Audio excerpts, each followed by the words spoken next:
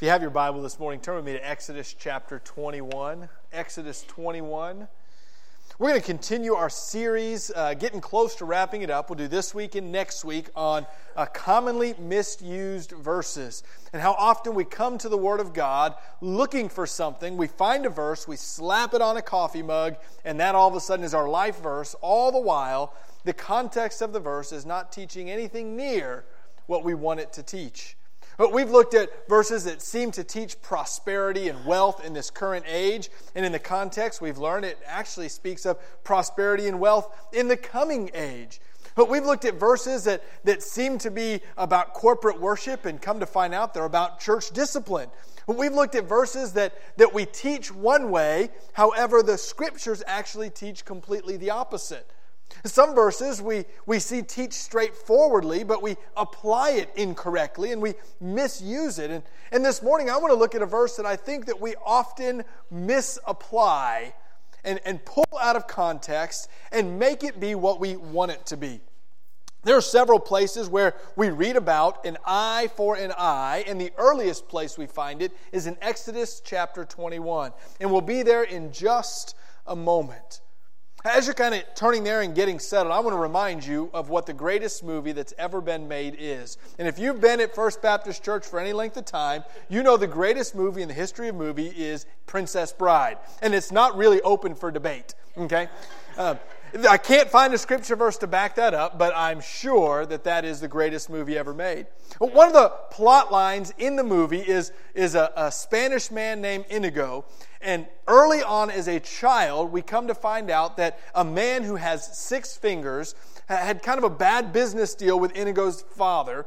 And he had killed Inigo's father and then left Inigo with scars on his face and stole money from them and some other things.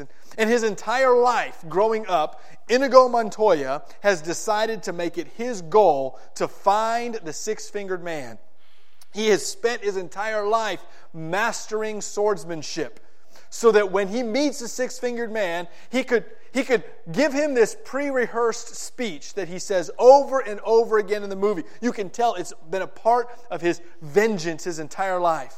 He'll say to the 6-fingered man, "Hello, my name is Inigo Montoya. You killed my father. Prepare to die." And when he finally meets the 6-fingered man, he looks at him and he says, "Hello, my name is Inigo Montoya. You killed my father. Prepare to die." And as he gets injured, he looks at him again, says hello, and again, and again, and again. And finally, he gets revenge towards the end of the movie. If I've spoiled it for you, there's lots of other good treasures in there. Go watch it. However, at the end of the movie, he's speaking to his friend Wesley, and they're trying to figure out what to do next. And he says, it's strange. I've dedicated my entire life to vengeance, and I don't know what to do now. But while that's meant to be somewhat humorous, I wonder how many of us carry around a lifelong baggage of vengeance or revenge or bitterness. Somebody hurt us somewhere in our entire lives. Maybe we've not dedicated them to finding them and killing them, but every single day of our lives it eats at us. It's a reminder constantly of how somebody wronged us, how somebody hurt us. I've spoken to several people in counseling times of this happened when I was younger and I thought I pushed it away only for it all to come back again. And I don't know what to do with this vengeance and this bitterness and this anger of how someone has hurt me. And often we'll hear a verse like Exodus 21 as a justification for our own revenge. Certainly, if we read the verse together, you can see where we would get this justification. Let's look at Exodus chapter 21, verses 23 through 25 together. Moses writes, "But if there is harm, then you shall pay life for a life, eye for an eye, tooth for a tooth, hand for a hand, foot for a foot, burn for a burn, wound for a wound, and stripe for a stripe." We read these verses and we can see why it seems appropriate biblically that we have the responsibility, maybe even the commandment, to go and find vengeance. So we become Inigo Montoya in our life's quest. if I ever see that person again, if I ever get a chance to speak to them, I'm going to look at them and I'm going to say, hello, my name is Trey Reed. You hurt me as a young man, and now vengeance is mine. I wonder if this is the only place, if we can kind of brush it aside and say, the whole of Scripture maybe teaches differently, and we'll kind of set it aside. But what we find in the Old Testament is there's several places that have this same wording, eye for an eye. Look with me in Leviticus chapter 24, verse 20. It's up on the screen, or you can follow along in your copy of God's Word. Fracture for a fracture, eye for an eye, tooth for a tooth. Whatever injury he has given a person shall be given to him. Then in Deuteronomy chapter 19, verse 21, your eye shall not pity, have no pity. It shall be a life for a life, eye for eye, tooth for tooth, hand for hand, foot for foot. It seems as if we read the Old Testament, and Moses especially is writing to us. If someone harms you, you should harm them back. It's only fair and it's only right. And we have this mindset, eye for an eye. You hurt me, I'll hurt you. You come after me, I will come after you. The truth is, we understand that it is wrong as a Christian who is hurt to get vengeance, and we know that. But how do we deal with this passage that says, have no pity in Leviticus? Don't take pity on the person who hurt you. If they hurt your eye, you hurt their eye. If they squelch your spirit, you squelch their spirit. Another great movie about vengeance is a movie called The Count of Monte Cristo. And of course, before it was a movie, it was a book, and they've had several adaptations of it. It's a story of a man who is wronged by his best friend and spends his whole life building himself up into this wealthy individual. For what purpose? Just to get revenge. And of course, at the end, he finds that revenge is not as sweet and satisfying as he thought it would be. So what are we looking at here? Is Scripture teaching us to go and get revenge? To make amends for the wrongs that we have endured? That hurt that you've held on to? Are we supposed to, if the opportunity arises, return hurt for hurt, eye for eye, tooth for tooth? I think the most important thing we can do in all of this study is to look at the context of what we're looking at. So the first place that eye for an eye is ever mentioned in all of Scripture is in Exodus. We looked there just a moment ago, and I want to look there again in Exodus chapter 21. But instead of reading verses 23 through 25, I want to start in verse 22. So the verse right before this eye for an eye passage, what is Moses talking about? So in Exodus 21, verse 22, Moses gives a context. When men strike together and hit a pregnant woman so that her children come out, but there is no harm, the one who hit her shall surely be fined, and the woman's husband shall impose on him, and he shall pay as a judge determines.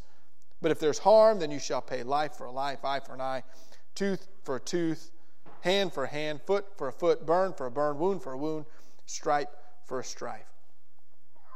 It's interesting to me that the context here is really not just any old damage, but this is specifically two men fighting together, and a pregnant woman gets in the way. Now, if you're ever looking for a law as specific as it can be, this is the one right here.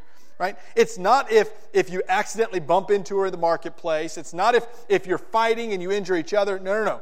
This particular law is two men fighting together, one of their wives, who happens to be carrying a child, gets in the way, and in the middle of their fighting, you turn and whack her in the stomach, and it causes the baby to be born premature.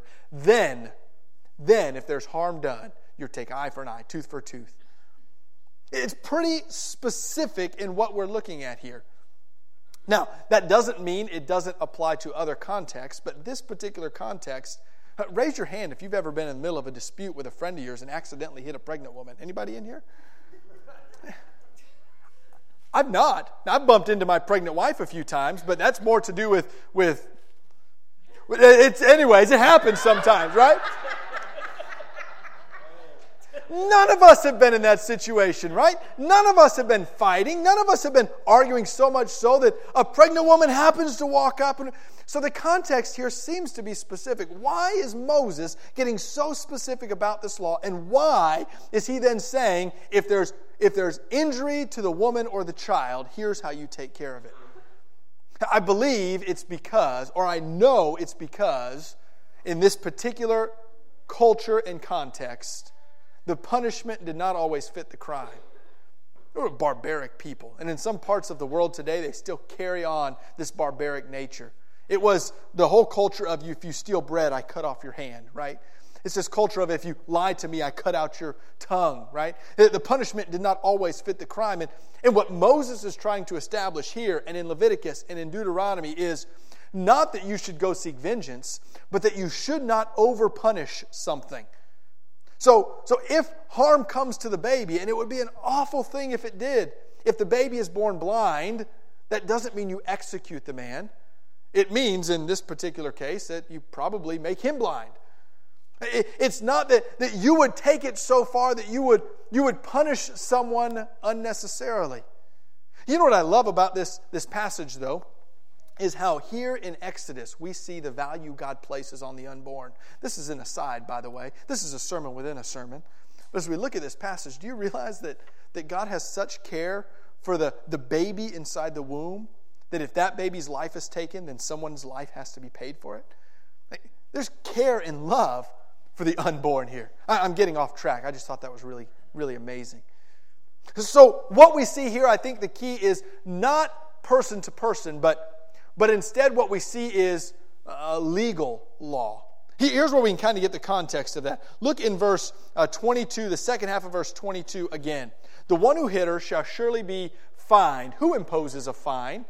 Can I just come up to someone and say, hey, I don't like what you did to me. You owe me $100. It doesn't work that way, right? Where do fines come from? A judge, a governmental organization, some sort of structure coming down. So the fine is set as a woman's husband shall impose, and he shall pay as the judges determine. This is not a person-to-person matter. This is a legal matter. And that's where I think it's important. In civil matters, the crime should dictate the punishment. This is an organized, governmental matters. We should rejoice in the justice of God, that He is fair in His law, that the punishment fits the crime. There is comfort. There is rest to be had knowing that God is a just and fair God. He does not allow the wicked to go unpunished. And in this particular case, He says, what the judges impose, you need to listen to. And judges, you should go eye for an eye, tooth for a tooth, stripe for a stripe. Now, unfortunately, we don't look at this verse as a civil matter, do we? We look at this as a personal matter. I should enact my own vengeance and judgment. I should be the jury. I should say who gets what punishment. Whereas what Moses is saying is, listen to your governmental leaders. They are put in place for your fairness, your justice, and your goodness. Paul would expand on this in Romans chapter 13. If you want some reading this week, you can read Romans chapter 13, where Paul says, I want you to be obedient to the governmental authorities. God has put them in place. Whether you think they're godly or not, God is in charge even of our world governments. Trust them. So we see here in civil matters, Moses is saying the punishment should fit the crime. Let's be fair and honest about things. That's why we can have rejoicing when we see a criminal brought to justice. There's sadness anytime there is sin, but there is rest in knowing that God brings sinful people to justice. We can simultaneously be saddened when we hear of someone put to death in capital punishment, and at the same time be thankful that God does not allow sin to go unpunished. In civil matters, we must trust that God has put people in place for the fairest, most balanced punishment to fit the crime. So in civil matters, we see crime dictates a punishment. What about in personal matters? Well, what are we supposed to do when we're wronged? What are we supposed to do when the government doesn't step in or when it's not a legal issue? What are we supposed to do when someone hurts us and they don't get arrested? Can you believe someone cut me off in traffic and the cop did not pull them over? What am I supposed to do? I think it's important for us to realize that Scripture teaches in personal matters, mercy dictates forgiveness. It's no longer about us getting revenge. It's about us showing mercy. You know, Jesus shared a little bit of information about eye for an eye and tooth for a tooth. And we read in the Gospel of Matthew, as Jesus is teaching, he says, "You have heard it, that it was said, an eye for an eye and a tooth for a tooth." So here we go. Jesus is about to give us some commentary on how we're supposed to handle these personal matters. Jesus says, "But I say to you, do not resist the one who is evil. But if anyone slaps you on the right cheek, turn to him the other also." Jesus says, if someone hurts you, don't do anything. This is kind of counterculture, isn't it? Jesus even takes it a little step further. If someone hurts you, don't intervene. Let them hit the other side. It's not your job to get in there and take an eye for an eye and a tooth for a tooth. As a matter of fact, Jesus says, if someone smacks you, if someone hits you where it hurts the worst, you are not to retaliate. When I was a young elementary age boy, I was picked on quite a bit. Believe it or not, I wasn't always as regularly handsome as I am today. And so I was not always the most popular kid in my class. So here about second or third grade, I can't remember exactly when, there was one boy in particular, I don't remember his name, and I just have a vague recollection of what he looks like. I'm pretty sure he looks like the bully from A Christmas Story, but I'm not really sure. All I know is that he gave me a hard time every single day. So I got home and my stepdad said, "Well, you know what? You know how to put an end to that. Maybe you've told your kids this, right? If you turn around and pop him right between the eyes, he won't mess with you anymore." Well, here I am. I weigh all of 40 pounds in like third, fourth grade. I'm next to nothing. And so he starts kicking the back of my seat in class, and I turn around and, "Would you please stop kicking my seat?" And it just gets more and more. So I did what my stepdad told me to do. Turned around and took all 40 pounds of my fist, and I basically tapped him in between the eyes because I wasn't very strong. But I hit him. Well, that led to a principal office, and can I tell you, that boy never bothered me again. His dad came in. We had a long talk. It was exposed that he was bullying me, and guess what? I want to confess to you, it took care of the problem. That boy never picked on me again. But I look back on that event and I think, is that how we're supposed to handle things? I stopped getting picked on, but I don't think I learned a lesson that was biblical. Now I cringe when I hear parents tell their kids, if someone picks on you, turn around and hit them. Where do we get that?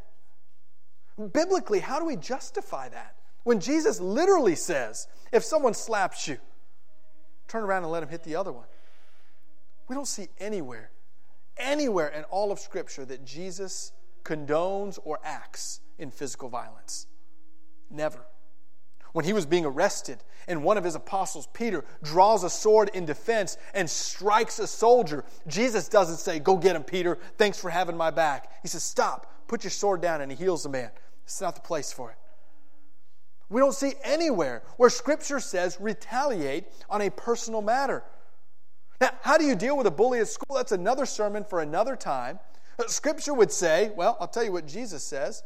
Scripture would say, kill him with kindness. As a matter of fact, Jesus goes a little further. He doesn't just say, hit him or let him hit you in the other side of the cheek. Jesus says, why don't you spend some time serving them? Why don't you do the opposite of vengeance? Look at me in verses 40 through 42. And if anyone would sue you and take your tunic, let him have your cloak as well. And if anyone forces you to go 1 mile, go with him 2 miles. Give to the one who begs from you, and do not refuse the one who would borrow from you. Remember, this is in context of the person that just smacked you upside the head. Jesus says, whatever he asks, do it willingly and go above and beyond. It's amazing to me how often we decide that we want to be the judge, jury, and executioner of vengeance. When Jesus says, I've put authority in place to handle that. You turn the other cheek and love people. In personal matters, we're called to show mercy. We're called to seek forgiveness, to extend forgiveness. We're called to love and to serve and to give. And it's so hard to do because we want to take matters into our own hands. We want to be Inigo Montoya. We want to punch someone in the nose. We want to get what is deserving to us. We want vengeance. We want to make things right.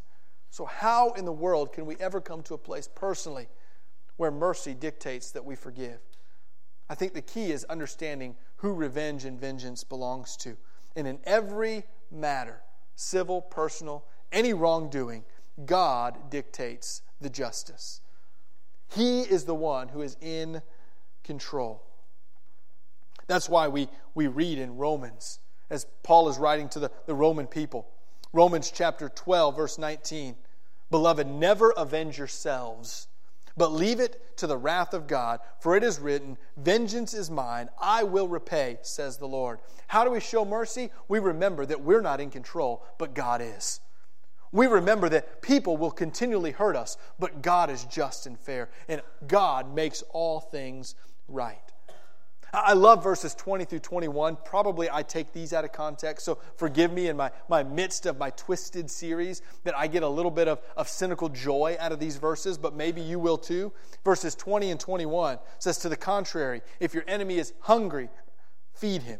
If he's thirsty, give him something to drink. For by doing so, you will heap burning coals on his head. I love this, right? Lord, how can I get vengeance on someone? Do you know the Scripture teaches us? You want to make someone really upset? You go and serve them and see how embarrassed they are of how they treated you. I don't know if you've ever tried this before, but it works. It really does. Someone who is just mean and awful to you. A little bit of kindness, a little bit of love, a little bit of mercy, and all of a sudden, they start feeling guilty. We found this out when Hannah had some health issues a number of years ago, and when she was, I think, maybe pregnant with Callie, and we spent some, maybe Ashton, I can't remember, spent some time in the hospital, and these nurses were not real pleasant nurses in Paducah, Kentucky. This one nurse in particular, Bertha, bless her heart, Bertha, she struggled. She wanted to help, I think, I don't know, but she was just mean and rude and was going to do things her way. And somewhere along the line, Hannah and I talked, and we made a flip, and we said, instead of being mad at these nurses, why don't we just be so thankful? Just as much as we can, just butter them up, tell them how much we appreciate them. So we spent the next rest of the afternoon just, thank you so much. Can I have an extra pillow? You're so kind. I know this is hard on you, and we just love you. And wouldn't you know it, those nurses went from being mean and rude and my way or the highway to, man, bringing ice chips and pillows and anything you want. You know, you can have it. You know what we found? The bitterness dissolved when mercy and grace and love was shown. It was like night and day difference. It was amazing how things changed. But really, I think those nurses become embarrassed. Like, I was so mean to you a minute ago, and you love me anyways. I'm telling you, this heaping burning coals actually works. But what happens is it doesn't just change their disposition, it changes our disposition. Now instead of us wanting revenge, all of a sudden we see the love of God. We understand what Jesus went through when he said, while you were enemies of mine, while you were running from me, I loved you and I died for you. We start to understand that vengeance belongs to God and he will make things right. Our job is just to show mercy.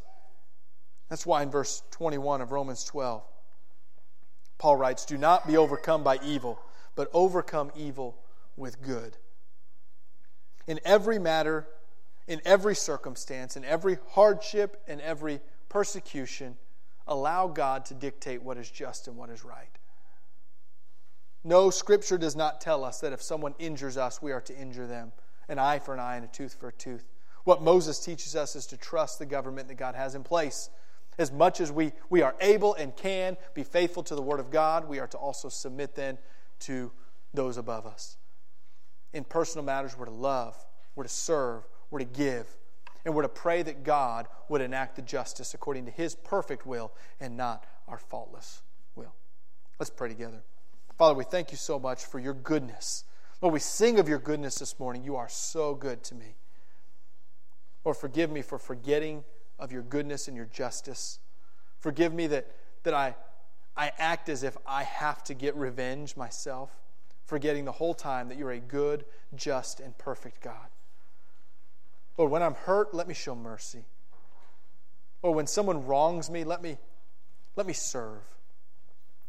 Lord, let my life be dictated not by my drive and desire to get even, but by my drive and desire to glorify you through your love and mercy.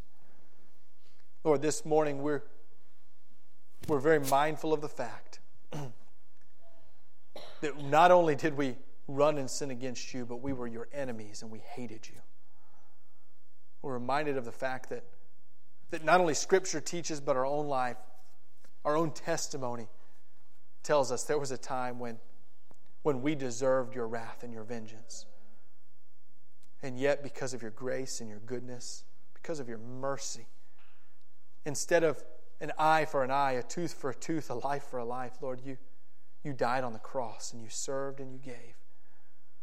But we submit to you this morning knowing that your goodness, your mercy, your grace, your justice, your fairness, Lord, your characteristics are perfect and right, and we trust you.